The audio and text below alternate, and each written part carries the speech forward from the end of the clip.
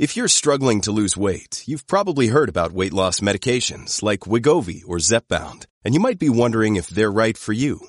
Meet PlushCare, a leading telehealth provider with doctors who are there for you day and night to partner with you in your weight loss journey. If you qualify, they can safely prescribe you medication from the comfort of your own home. To get started, visit plushcare.com/weightloss. That's plushcare.com/weightloss. plushcare.com/weightloss. Hey, it's Ryan Reynolds, and I'm here with Keith, co-star of my upcoming film, If, only in theaters May 17th. Do you want to tell people the big news?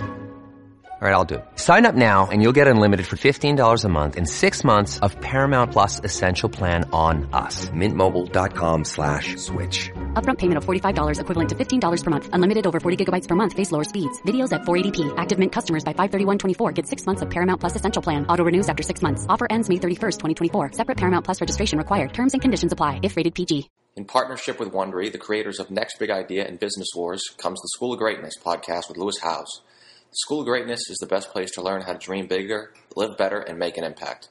Every week, the School of Greatness features conversations with world-class game changers and dives into topics from entrepreneurship and inspiration to health and relationships. Get ready to learn the wisdom, skills, and tools to write your own story. You're about to hear part of an inspirational interview Lewis did with Kobe Bryant.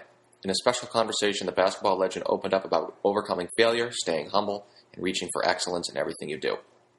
As you're listening, subscribe to the School of Greatness with Lewis Howes on Apple Podcasts, Spotify, or wherever you are listening right now.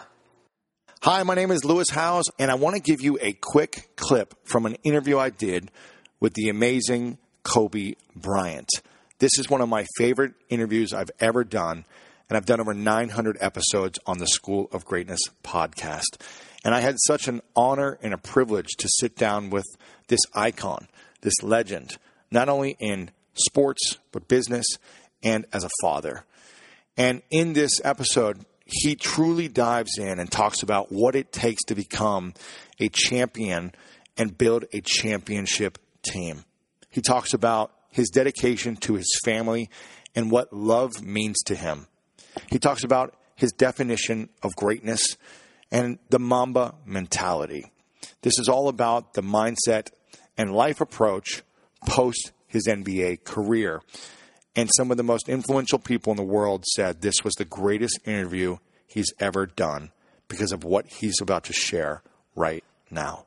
I hope you enjoy this clip with the inspirational Kobe Bryant. That's all we got to do. Yeah. Go Down home, 3-2. win 2. We're NBA champions. All we got to do is win two games in a row. That's it.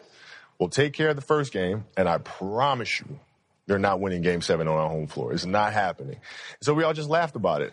And then we went out and we figured it out. But that Game 7 we're down 15 points in the fourth quarter, right? And that's when you have to collectively look at each other and say, the spirit of your team must be good. Because at that moment is when teams fracture. If the energy amongst each other isn't there, that trust isn't there, you're done. And we were able to collectively dig deep together and say, all right, we're going to figure this thing out. Wow. And I wasn't playing well. I wasn't shooting the ball well at all. And so my teammates picked you up and they delivered. Yes. Yeah. Wow. I saw on Instagram that you're up at like 4 a.m. lifting by yourself in the dark. And again, you've had one of the most incredible careers, arguably of all time, made all the money in the world, got a freaking Oscar now. You've got all these other things happening, and yet you're still waking up, or at least you're in the gym at 4 a.m. working out, and you just turned 40, right? Which, congratulations, by the way. I hope I look as good as you. Why still wake up that early and train at this level in your life right now? There's several factors for that. Like when I first retired, let myself go a little bit. Really? You got a little... Oh, yeah. A little chubby life? It was awesome. You enjoyed everything. Oh, man, I'm eating... What? In and Might as out, well, man. Bring it to me. Let's go. Steak? Oh, let's go. Right? Milkshakes? Let's do it. Yeah, let's do it. And then the challenge was, okay, can I get back in shape? Oh. And it's really hard because there's no end goal. There's no game. There's no season. There's no... So how do you motivate yourself to do it? How do you? And so for me, it was like, okay, I have to aim for something. So I said, I want to aim for size. I want to aim for bulk, right? So that's a tangible thing. I'm going to go for that, right? But then also it's, my children. Because, your kids can't see how hard you work. You go to the office, I come in the studio, they don't really see the effort, right? So how can we teach our children what it means to work hard? Well, you do it through training. So when I get up in the morning, my daughter goes with me. 4 a.m.? 4 a.m. My 15-year-old goes with me. She goes with me before school, and it becomes a daddy-daughter thing. That's cool. She just got her permit, so she drives in the morning. It becomes a cool thing, right? But through that process, she understands the value of hard work and things taking time.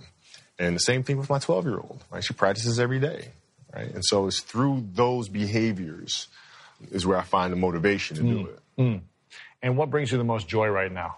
Being with my family. Really? That is the most fun. It's just, it's hanging out with them all summer, being able to do things that I ordinarily couldn't do. Yeah. Because of training, because of season and stuff like that. So being around them and watching Bianca grow up, because there are a lot of things that I missed with Natalia and Gianna because I was playing. And so being there every day with them is so much fun, man. So it brings me the most joy. That's amazing. And what does love feel like for you? What does love feel like? Happiness is such a thing. I would describe love as happiness. I think I describe it as a beautiful journey. You know, it has its ups and downs, right? Whether it's in marriage or whether it's in the career, things are never perfect. But through love, you continue to persevere and you move through them. You move through them. And then through that storm, beautiful sun emerges. Yeah. And inevitably another storm comes. And guess what? You ride that one out too. So I think love is a certain determination and persistence to go through the good times and the bad times with the someone or something that you truly love.